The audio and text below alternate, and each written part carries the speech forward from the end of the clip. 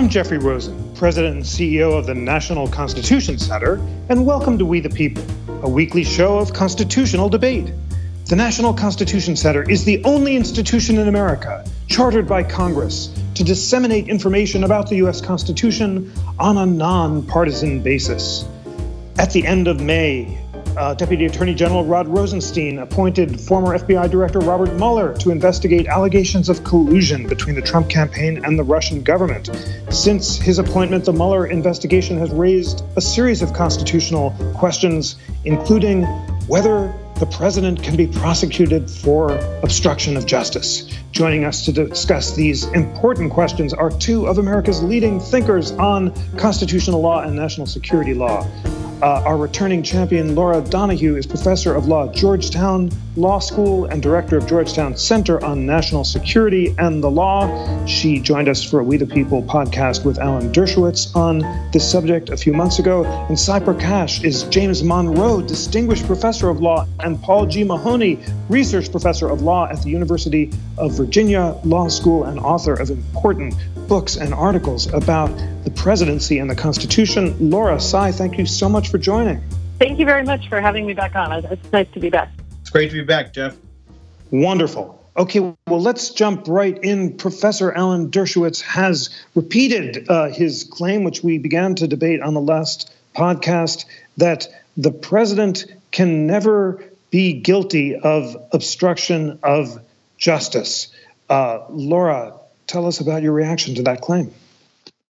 Well, I find that an extraordinary claim on the grounds that part of the founding of the United States was the idea that nobody is above the law. If you think back to Charles I and his conviction by the Rump Parliament, he said it was not constitutional within the context of Britain. The founders specifically included impeachment in the U.S. Constitution to ensure that nobody would be above the law, including and particularly the President of the United States. So if you look at U.S. law, at least as a statutory matter, it is a criminal offense to obstruct justice. And by obstruction of justice, the way we understand that, according to Black's Law Dictionary, for instance, is any interference in the orderly administration of law and justice. And so if you look at the code under 18 U.S.C. 1515b, it says that no one in the United States may corruptly or by threats of force or any threatening letter of communications influence, obstruct, or impede the due and proper administration of the law under which any pending proceeding is being conducted before any federal department or agency or Congress. And there's a case that we look to called United States versus Warshak, where the court laid out 3 criteria that have to be met for that particular offense to occur. So the proceeding must be underway, the defendant must be aware of the proceeding, and the defendant must have intentionally endeavored corruptly to influence, obstruct, or impede that pending proceeding.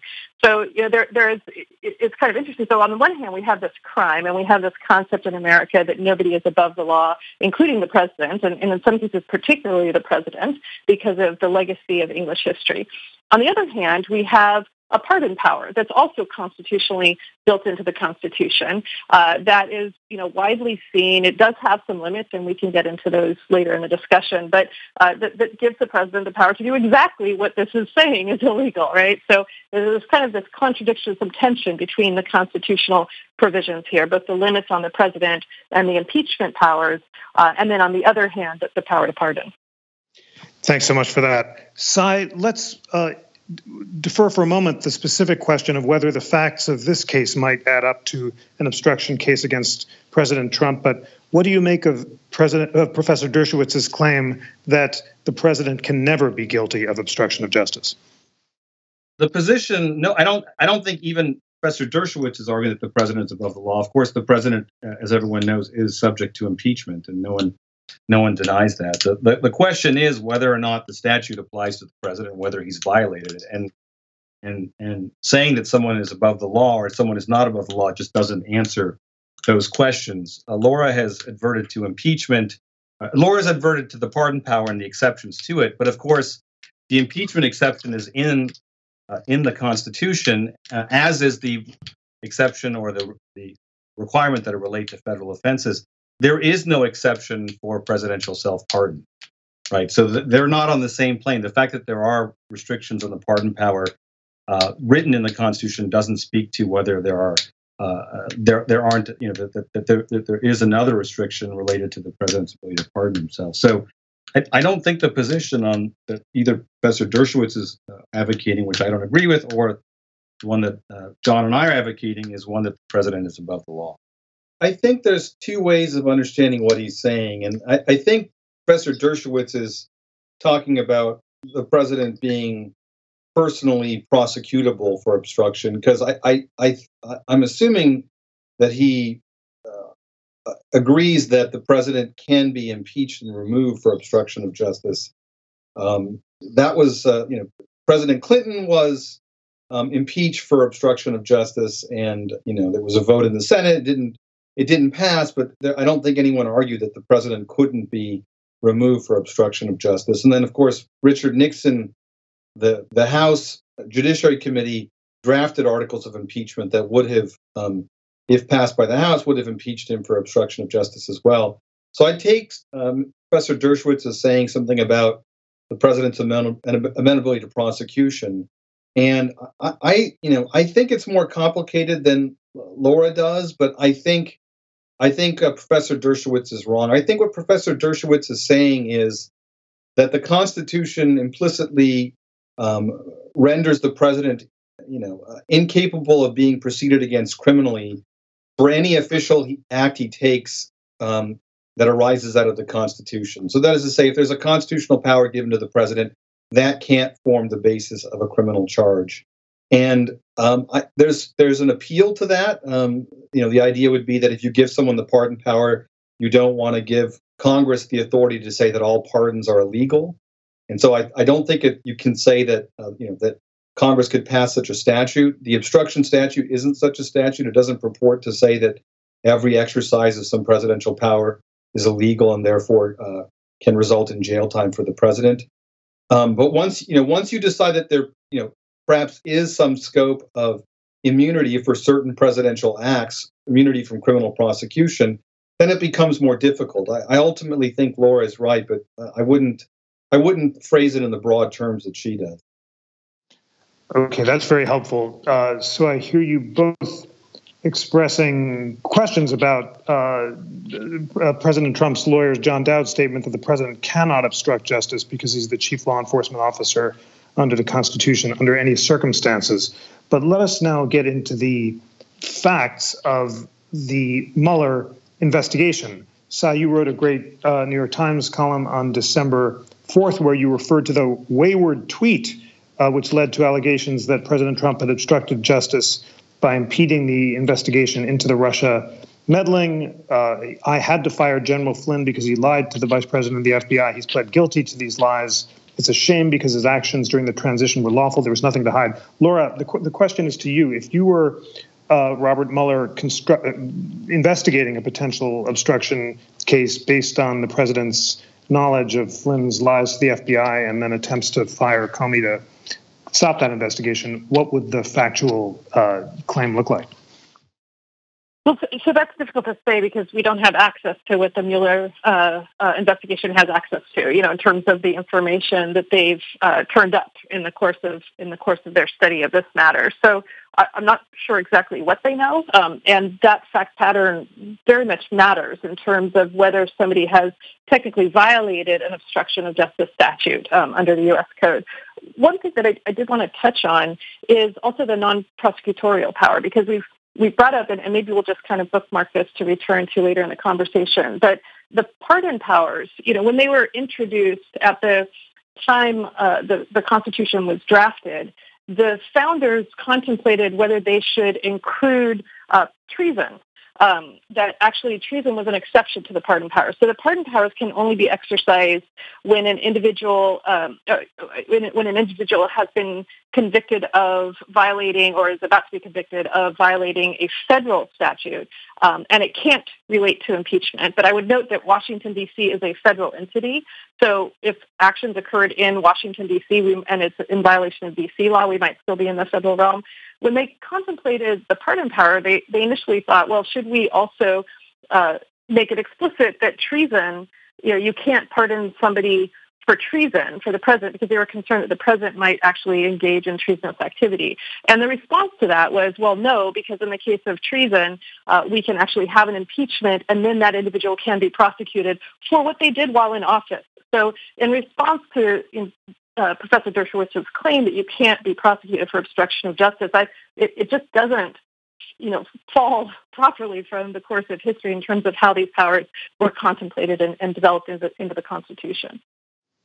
Thank you for that. Sai, I'll ask you to talk about the facts of the investigation as we know them. In your New York Times piece, you said no responsible federal prosecutor would dream of stepping into a trial court with such a weak case, namely that Mr. Trump escalated the obstruction by firing Comey because of the Russia inquiry after having knowingly obstructed justice when he asked the FBI to let Flynn go because he was a good guy. Tell us more about why you think, based on the facts that we know already publicly, the case for obstruction is weak. Well, from just those two facts, I didn't see enough there to convince me that there was a corrupt intent or there was use of force or threats on the part of the president. And so what we have is a president asking Mueller to go easy on a friend. As we said in the op-ed, anybody can ask an investigator or a prosecutor to go easy on a friend, and that's not obstruction. I don't think that's inherently corrupt or involves use of force or threat. And then the removal. We speculated that the reason why Trump removed Mueller is that Trump removed Comey was that Comey refused to say publicly what he had told the president privately, which is that the president wasn't himself under investigation at a time when many people were saying the president was under investigation. And of course, there were other reasons to remove Mr. Comey besides that. So given that there are multiple reasons to remove Comey, given that Trump was just asking for leniency for obviously his friend, I and John didn't believe there was enough there to show any force or threat or a corrupt motive. We said that any father or mother could ask for leniency for their friend. The president did more when he fired Comey, but as we point out, the investigation is continuing apace. Thanks so much for that. Laura, if you could respond to Sai, that would be great. And in the course of responding, tell us what facts do you think would have to emerge to make a really strong obstruction case, and what would that strong obstruction case look like? Okay, so in the statute, I see this differently from Sai. I think it's a much stronger case than he's allowing. So corrupt in U.S. statute means anything done with an improper purpose. Right. And this idea of what the criteria are that have to be met, look, a proceeding has to be underway, the defendant has to be aware of it, and they must have intentionally endeavored to influence it. By firing Comey, right, that's an affirmative step towards that interrupted that proceeding. Now, did President Trump know the proceeding was underway? Yes. Right, of course. So, and was it a legitimate proceeding? Well, the courts have recognized that agencies' investigative functions are included in the definition of a proceeding. There's a case on this from the Third Circuit, United States versus Leo. A grand jury investigation also demonstrates a pending proceeding, and that's in the United States responds. And hours before the president fired Comey, CNN found out that grand jury subpoenas had been issued to former national security advisor, that's to Michael Flynn's associates, that were seeking business records relevant to the probe into the Russian interference in those elections. So the president clearly knew about the proceeding. Sean Spicer had stated in February that the White House counsel had briefed the president about what was happening and about his contacts with the Russian ambassador of the United States. The president himself repeatedly referenced the ongoing counterintelligence investigations. He asked Comey 3 times that we know on record whether he was actively under investigation. He asked Comey whether he was under investigation, whether the president was under investigation. Now, whether he intended to disrupt the administration of justice, that's a little bit more gray. I would agree here with Sai on that narrow point, because on the one hand, you have this letter that fired Comey stating that, even as he stated, I know I'm not the subject of the investigation, and then he cites to Rod Rosenstein's letter talking about the Clinton email investigation and Comey's actions, saying that Comey wasn't able to effectively lead the Bureau, and so on. But on the other hand, there's a real elephant in the room. The FBI investigation was at this critical juncture. It was increasingly drawing attention in the media. According to the New York Times, Trump was venting his anger about the probe to others, in the White House and saying something has to stop this, that he had talked to Vice President Mike Pence about it. He talked to McGahn. He talked to Jared Kushner, and other people. He reportedly discussed it with Steve Bannon and Reince Priebus. He said it's a total hoax. When will this charade end? And you can't ignore all of this evidence that's out there that he wanted this investigation to just go away. And on top of that, he then asked Comey to drop the investigation. This is not a parent to a child. This is the President of the United States to the director of the Federal Bureau of Investigation, who is actively investigating a potential act of treason against the United States and of other very, very serious criminal actions. So I think it has to be given more weight than Sai is giving it in terms of the level at which this affected that investigation and the purpose behind the firing of the former director. Sai, your response to that, and also tell us, does the obstruction statute in particular apply to the president? And also, what about the Logan Act? So, I think no one denies that there was an investigation afoot.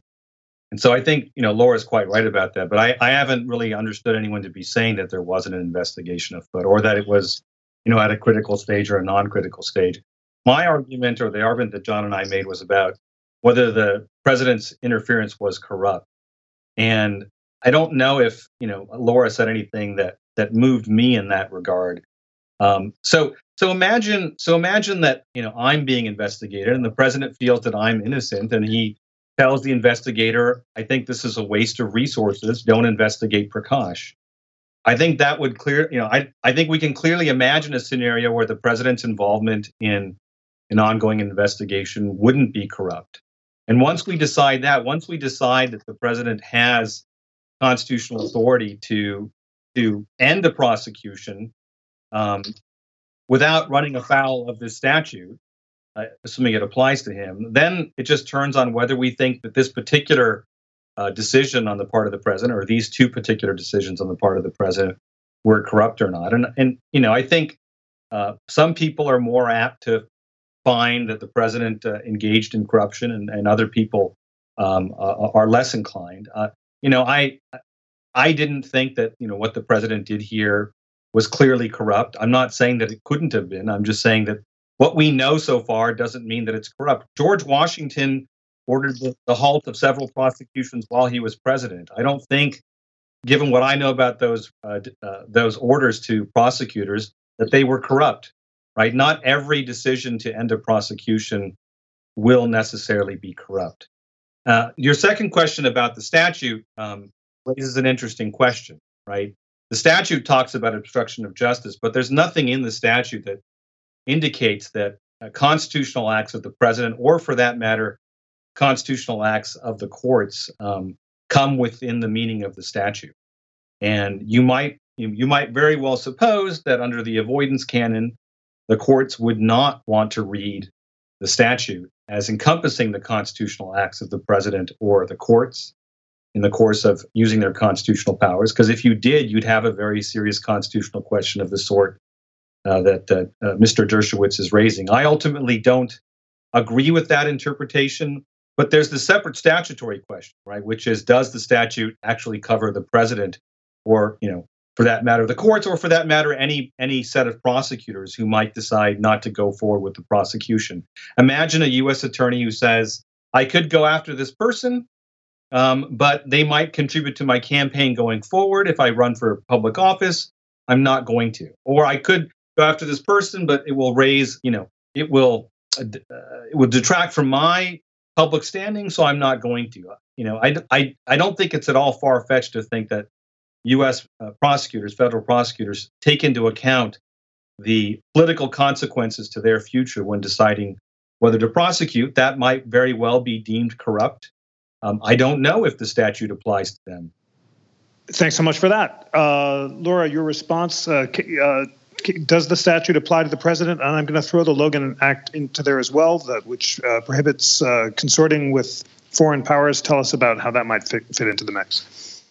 Okay, so to respond to Cy's point, I actually think there's an enormous difference between non-prosecution and interfering in an investigation. Those are two different things, just like the pardon power tends to be different from the non-prosecutorial power. So there's an interesting case on point here called U.S. versus Cox from 1965. And in this case, it was Harold Cox, who had been, I don't know if you recall, he was appointed to the federal judge in Mississippi by President Kennedy, kind of to appease Senator James Eastland. Well, he presided over a case where you had two African Americans who testified against the registrar of Clark County in Mississippi. In this case, it was aimed at securing African American voting rights under the 14th Amendment and the Civil Rights Act.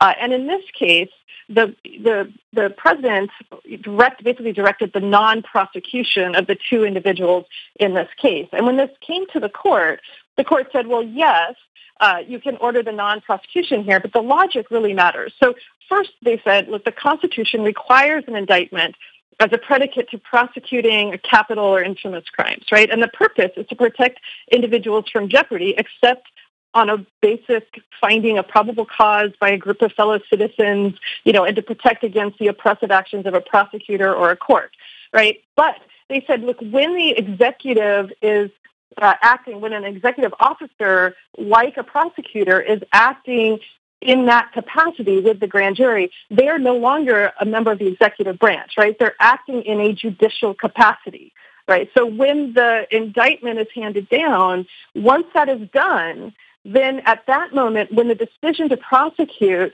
follows from that, then that's the moment at which the president kind of can interfere and say, no, now you're working for me and I'm directing the non-prosecution in this case.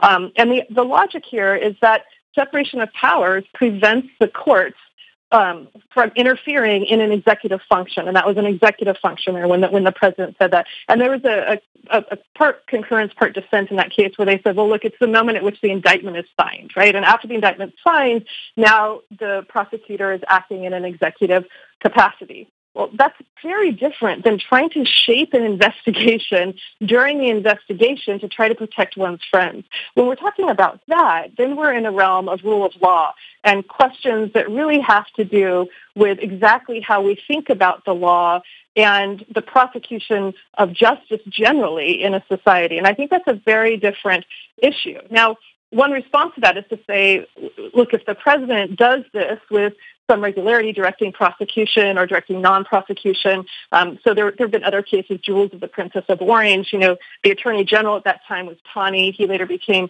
Chief Justice of the Supreme Court. Well, in Jules of the Princess of Orange, the question was could the president direct the non-prosecution of an individual who had brought Jules into the United States, in this case, Constant Polari. And, as Attorney General, Taney said, well, yes, he can direct that non-prosecution. Well, if that's abused, then there are a couple things that can happen. First of all, the president can be impeached. And second, you have the Madisonian check, right? People can just vote him out of office.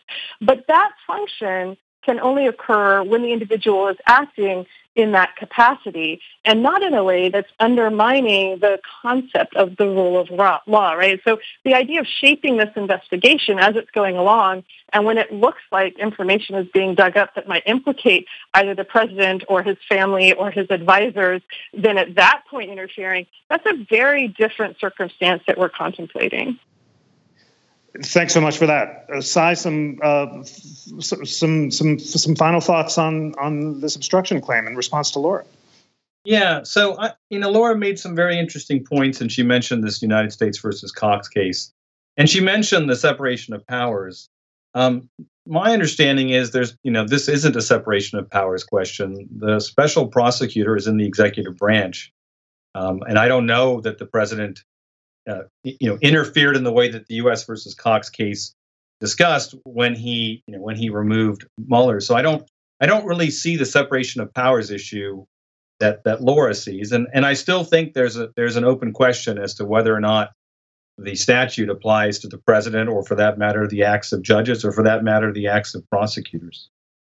So, Sai, we know that. Can I just ask? I'm curious, actually, about this from Sai, because we know a grand jury investigation was underway, and we know that this interfered with the grand jury operations. And when the special prosecutor is actually working with the grand jury, then they're an officer of the court. And separation of powers would say that the president can't interfere in that process at that point. It's only after the indictment is sealed. So that's the separation of powers question. Well, I'm just genuinely curious what your position is on that. But this would suggest that the president could never fire a prosecutor as long as a case was before a grand jury, right? And I can't believe that there's any sort of constitutional principle that says that.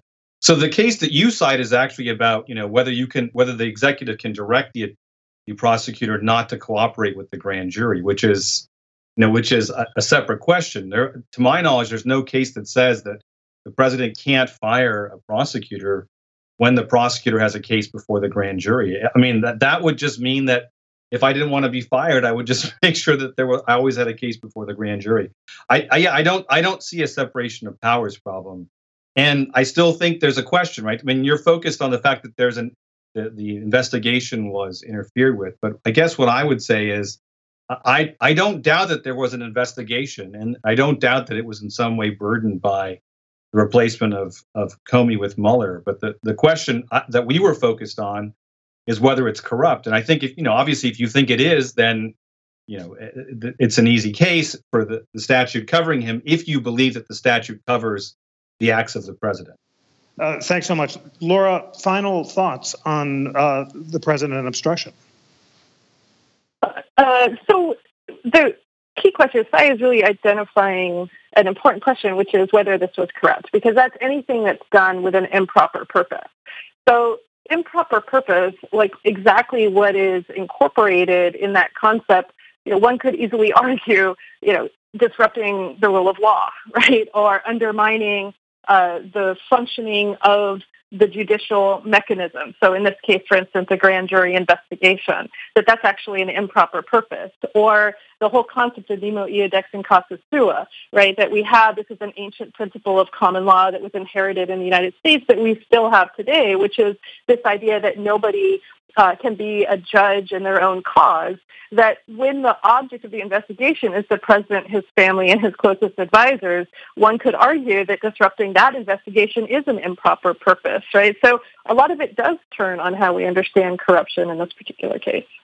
Great. Well, thank you for that very vigorous and well-mooted discussion of the details of obstruction. Let's turn to the final question, namely, could the president pardon people ranging from Flynn to his son to Jared Kushner to himself? Sai, are there any legal limits to the exercise of the pardon power, and could the president subsequently be prosecuted after leaving office for exercising it corruptly or impermissibly? Well, I think on the substantive limits on the pardon power, I think I agree with what my friend said before, Laura said before, which is that the president can pardon any federal offense. And these are all federal offenses. And he can certainly, I don't think anyone doubts that if he issued a pardon to his son, or if he issued a pardon to Michael Flynn, that the pardon would be valid.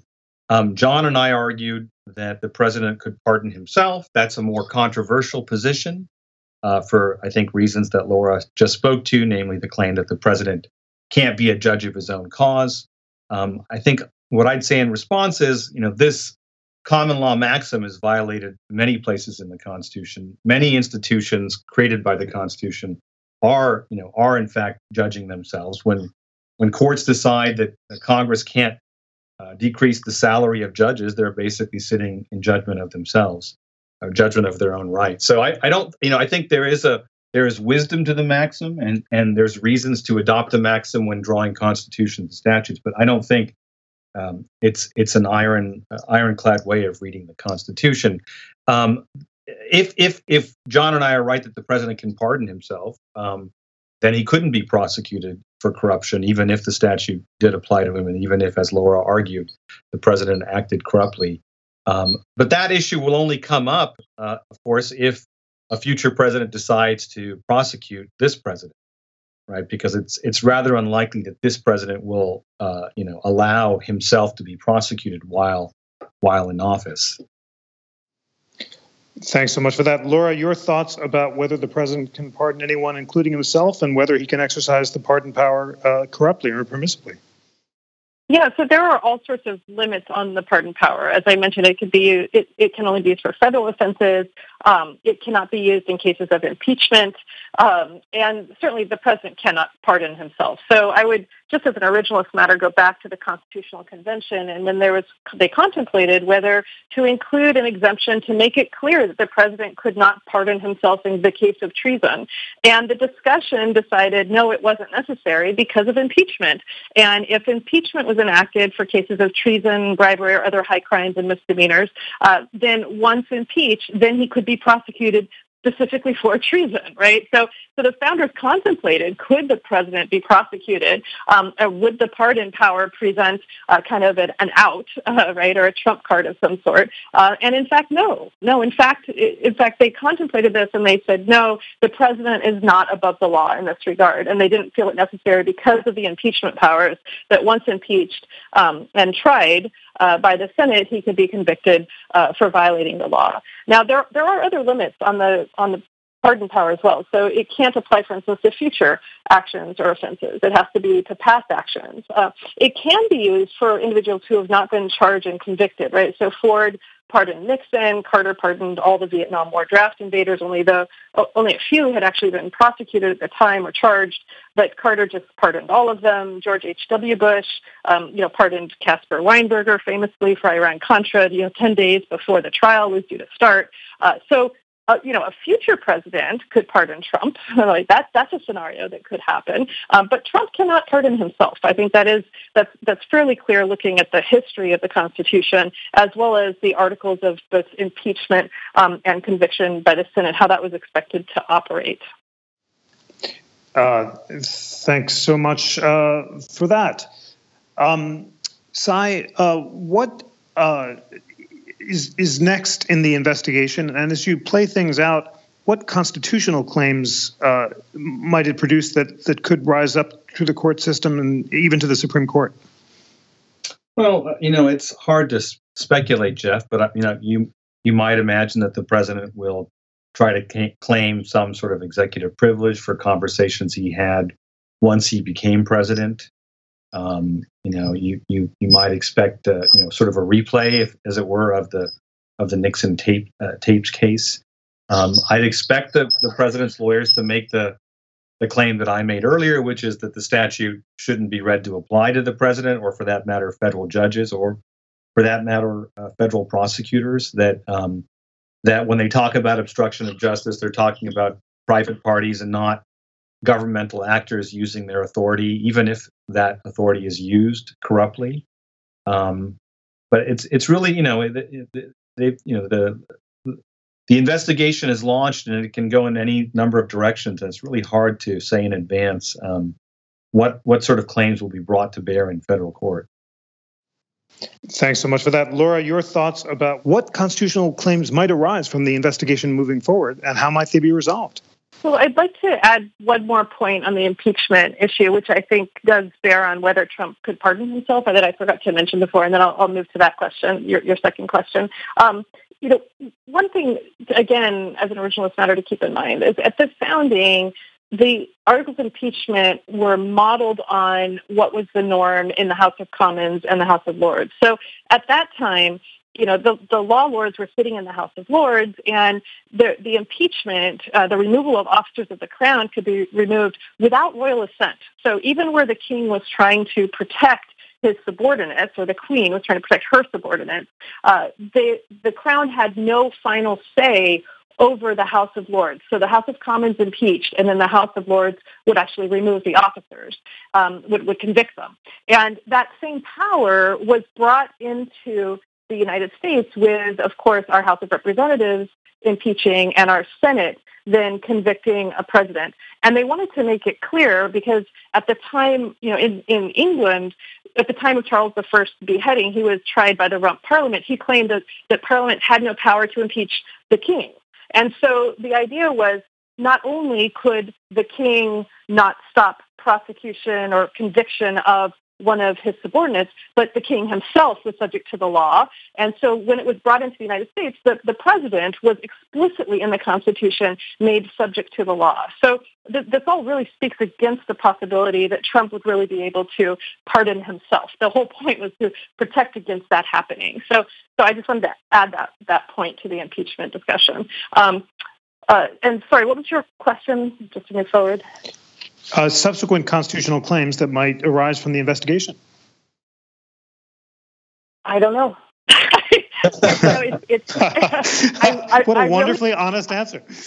I don't know. Yeah, I don't know what constitutional claims would arise. I feel, in some ways, this the era in which we live is kind of God's gift to con law professors everywhere, right? Because there are so many, right, important and interesting and difficult, complex constitutional questions that we're facing.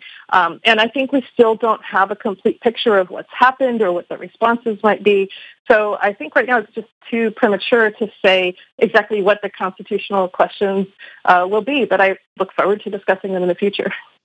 Well, we'll certainly have many podcasts on it, and it is indeed a gift to people who want to learn about the Constitution everywhere to be able to follow these issues and hear the best arguments on both sides. It's time for closing arguments in this great podcast.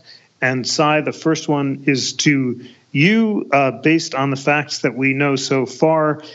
Is there a case that President Trump obstructed justice or not? And can the president be guilty of obstruction of justice? Well, as I said earlier, take the last question first, Jeff. I think as a matter of impeachment, the president can be impeached and removed for obstruction of justice. I think the standard for impeachment is very broad, and we've of course seen that before in the case of President Clinton. In the context of the statute, can the president commit obstruction of justice? As I said, there's an initial question as to whether the statute applies to the constitutional acts of the president, the constitutional acts of the court, or for that matter, the statutory acts of U.S. prosecutors or the statutory acts of U.S. officials generally. And I don't think that the answer to that is at all obvious. And I think you'd have to decide that question first. Once you get over that question, then you have to ask, did the president act corruptly? And as we've discussed, I think some people are more apt to find corruption. I think Laura's discussion, approaches. I think her approach seems to suggest that any presidential involvement here is necessarily corrupt, and I guess I don't view it that way. If in fact the president feels like the prosecutor's doing something wrong, there's nothing wrong with firing the prosecutor or firing the investigator. And if he believes that someone should be given some lenience, there's nothing wrong with asking for it. And it all turns on whether you think he's acting for a corrupt purpose, assuming that the statute applies. As John and I mentioned in our op-ed, we don't feel the president that the information we have right now suggests that the president has acted for corrupt purposes, but we obviously understand that other people will disagree. Thanks so much, Laura. Last word to you. Can the president be prosecuted for obstruction? And based on the facts we know now, is there a case that President Trump obstructed justice? So I think what this boils down to is anyone in the United States above the law? And the answer from U.S. history, from our culture, from our legal domain is no. Nobody, including, and at times especially the president, really is above the law, right? This is how the Constitution was designed. It was the legacy of centuries of conflict in England and of understanding what the accumulation of power meant. The idea that it would be concentrated in one hand and that one person could act in any manner whatsoever was rejected by the founders. And it's for this reason that we have separation of powers and limits on the president. So yes, we have presidential pardon powers, but these are limited, right? It's only for federal crimes, so the president can't override every state court conviction. It's only, it's not in the cases of impeachment, so the president can't turn around and change the rules once somebody has been impeached. And the reason why goes back to our English heritage, that the House of Lords could convict somebody, the House of Commons could impeach them, and that decision was not required. It was not required that royal assent be given because the crown couldn't protect their people, nor would the crown be above the law. And So that was built into this. And when they rejected treason as an exception here in the pardon powers, it was with the understanding that the president would be subject to the law itself. So if you look at the investigation that's underway, the point at which the investigation is a judicial function and a function of the judicial branch, there is a very clear separation of powers concern at stake. And it was illustrated in the case of